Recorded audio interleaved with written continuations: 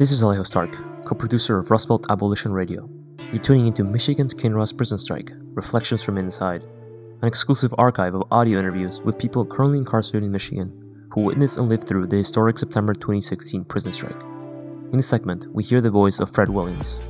Fred Williams is a poet, emancipatory educator, and abolitionist correspondent imprisoned at Michigan's Kinross Correctional Facility. His dispatch covers the poor systemic conditions those inside face at the hands of the Michigan Department of Corrections, and particularly in the newly reopened and renamed Kinross Prison. Last September, increasing frustration led to a work stoppage, and then a spontaneous march, when the facility declined to provide full meals in the face of the stoppage. Fred describes how the administrative staff told strikers that, quote, "Some of your demands can only be granted by suits in Lansing," end quote, before housing unit officers fled their posts for the control center and the emergency response team entered the grounds with live ammunition. Fred begins by sharing his recollections of the historic strike. As I recollect what happened at that time, it was a time of frustration and intolerance due to living conditions at the facility. Pay wages being incongruent with commissary prices and food services being utterly disrespectful with the way that they serve, and portions being too small, and quality being not so good, and living spaces being really congested and overcrowded, and ventilation being, from our unprofessional views, still being not up to code. It wasn't a coincidence that everyone was being diagnosed with pneumonia and upper respiratory issues and fluid on their lungs. People who have never had these issues before, including myself, had them once arrive into this place. And so from what I understand, some guys had collectively decided to not show up to work, to do a work strike, in order to try to come to the table and reach some sort of agreement with administration. And so they decided that no one would go to work on a specific date, and they followed through. And so the facility was locked down due to no one reporting to work. And so the facility was locked down, but by no one reporting to work, then the private entity of the food services had to work, because of course they had no prisoners to work for them. And so their idea was to punish everyone by feeding us peanut butter and jelly sandwich for dinner. You consider feeding a grown man a peanut butter and jelly sandwich and a handful of cookies for dinner at 6 o'clock in the evening. I don't know what human being what grown man wouldn't be a little upset with that. And so that carried on for a day and a half, and frustration amongst the prison population was increasing. Guys were getting really frustrated, because first of all, the idea of not going to work, of the work strike, thinking that it would induce some conversation, some discussion amongst the administration, that wasn't working.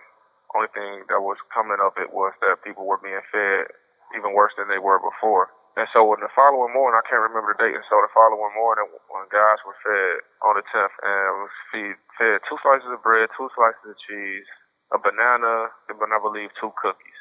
And that was the breaking point. And so spontaneously, guys decided that they weren't going to go into their housing units, leaving from breakfast, leaving from the child hall that morning. They decided that they were going to stand out and protest the food, protest health service, protest the ventilation, protest the living conditions overall. And so as these few guys stood outside, walking in circles, protesting, chanting, equal work, equal pay, chanting, and they were also calling for other guys inside the housing units to come out and stand with them in solidarity. And it worked. Slowly but surely, guys just started pouring out of their units, going outside, walking into the circle. There's a common area outside of all the housing units, and prisoners usually aren't allowed to circulate this entire common area unless you have a detail to go to a health service or a control center or a school building or a big yard. But these guys, took it upon themselves to disregard all rules and policies that day, and they walked in circles in the common area chanting, and the crowd just grew larger and larger and larger, until the point where when I looked out the window, it looked like it was maybe 500-600 guys out there. And at one point, they basically stormed the control center. It seemed like it was 250 guys in front of the control center. And some administration staff had went outside to talk to the guys.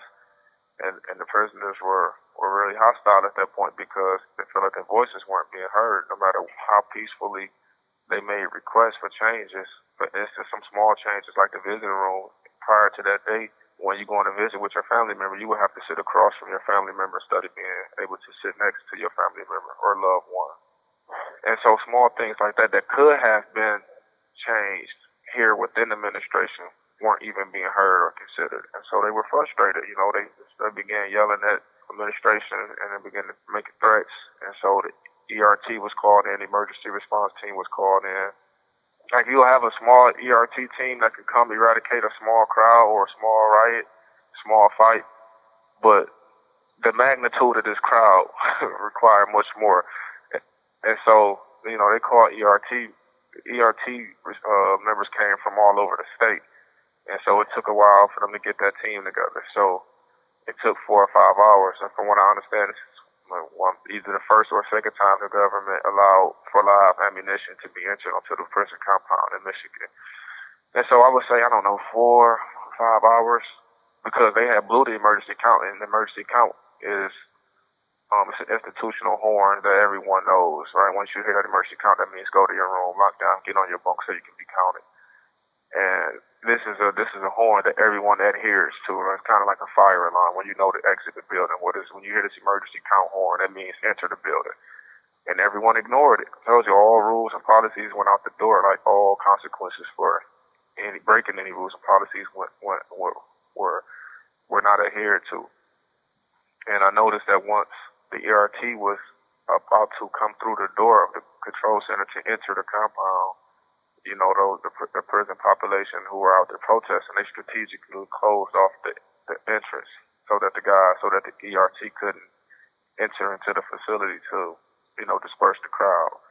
And then I noticed that once the administration noticed what the prisoners were doing, they rerouted the ERT to a side entrance.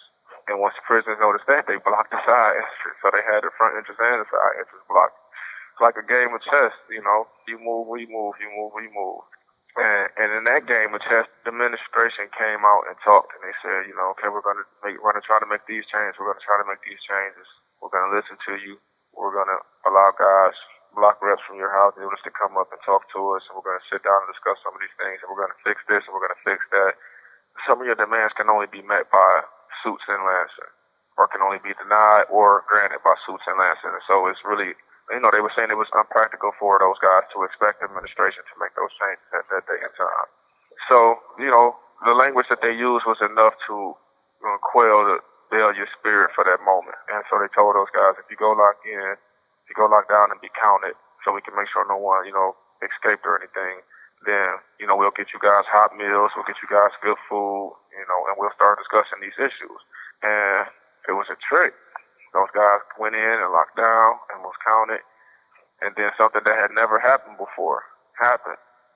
All of the officers who worked in each housing unit fled the building. Once every prisoner was on their bunk to be counted, all the officers of each housing unit left and ran to the control center.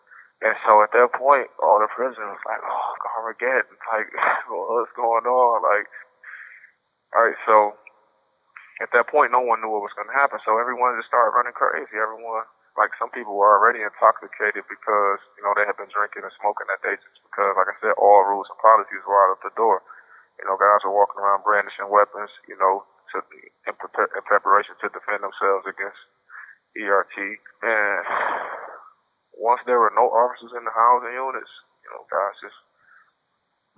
just ran rampant with breaking into the counsel's office, stealing files, setting things on fire, throwing washing machines and dryers out of the window, snatching sinks and toilets from the wall, and breaking cameras and breaking windows. And yeah, it was mayhem. It was mayhem for a moment until you heard, they got guns, they got guns, they got guns. You heard guys screaming, looking out the window, they got guns, everybody get down, they got guns. And then it took the texture of the atmosphere. It took a whole different texture. Like the intensity increased by the thousands, right? Like because in your mind frame, all the regular officers are gone. No one, guys who've been down 20, 30 years in prison in Michigan has never seen before. And so who knows what kind of response they'll have. We don't put, at this point of knowing that prisoners have been murdered by COs and knowing that suicide. Like there's been prisoners murdered and labeled as suicide, and who knows what they had the capacity to do. So when you hear guys there, they have AR-15s and they have shotguns and they have 40 cals. You're like, this knife isn't going to do anything now. It's a different level. So once they got into the units, well, first of all, guys were jumping out of the windows because the smoke. Guys were trying to evade smoke and ventilation, and they jumped out of windows. And I mean, it was wild for a minute. If I can just go back and just capture that moment with the moment in between the regular officers leaving and the ERT officers arriving, that moment of time, that frame of time, it was a wild time because you had prisoners going into the officers' closets, taking their coats and their utility belts and walking around acting like they're officers, just being silly. Setting things on fire, breaking everything, destroying everything within sight. And then the ERT came, and they came in. Get down, everyone, get down. Get on your bunk, get on your bunk. You see red beams on the guy next to your forehead, and the guy next to you telling you there's a red beam on your forehead. Well, they pepper sprayed, and then they began handcuffing people and taking people outside, laying them down in the rain. Yeah, it started raining. It got really cold. So yeah, they had just started handcuffing people and putting those zip ties on people's arms and taking them outside, laying them down in the rain, freezing cold rain, without coats.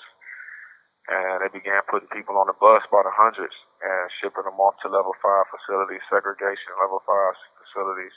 And they're charging them with inciting a riot and failure to disperse and so on.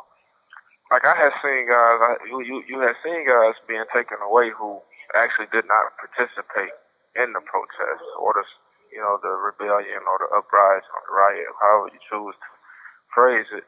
You had seen guys who literally got on their bunk and stayed on their bunk and didn't participate whatsoever, and were shipped away.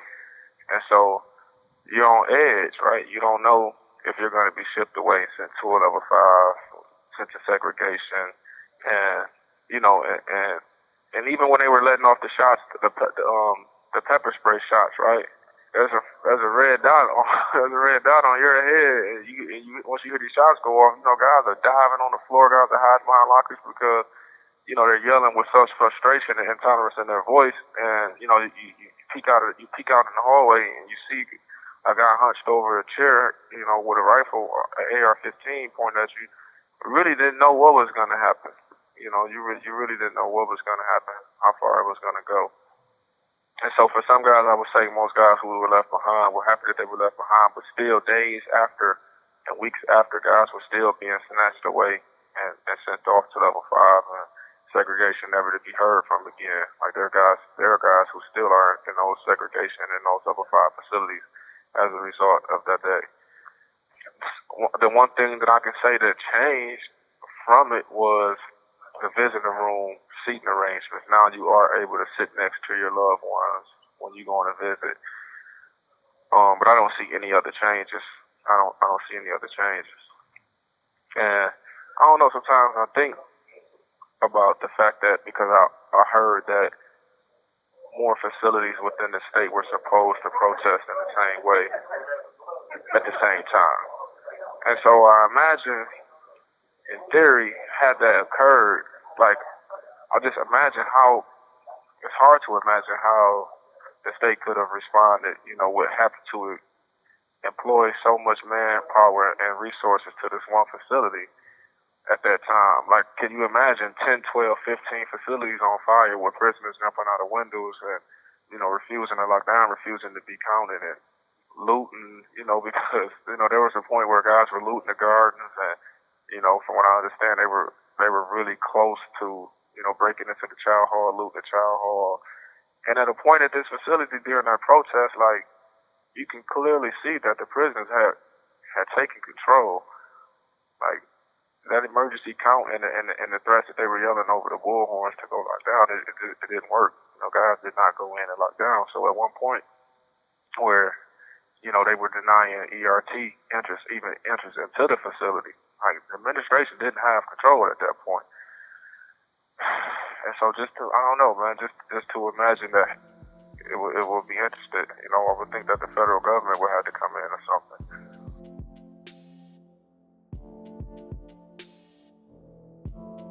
Thanks for listening. You can hear more voices from this report by visiting michiganabolition.org. This collection of interviews was produced by Rust Belt Abolition Radio with the help of MAPS, Michigan Abolition and Prisoner Solidarity. Original music by Bad Infinity.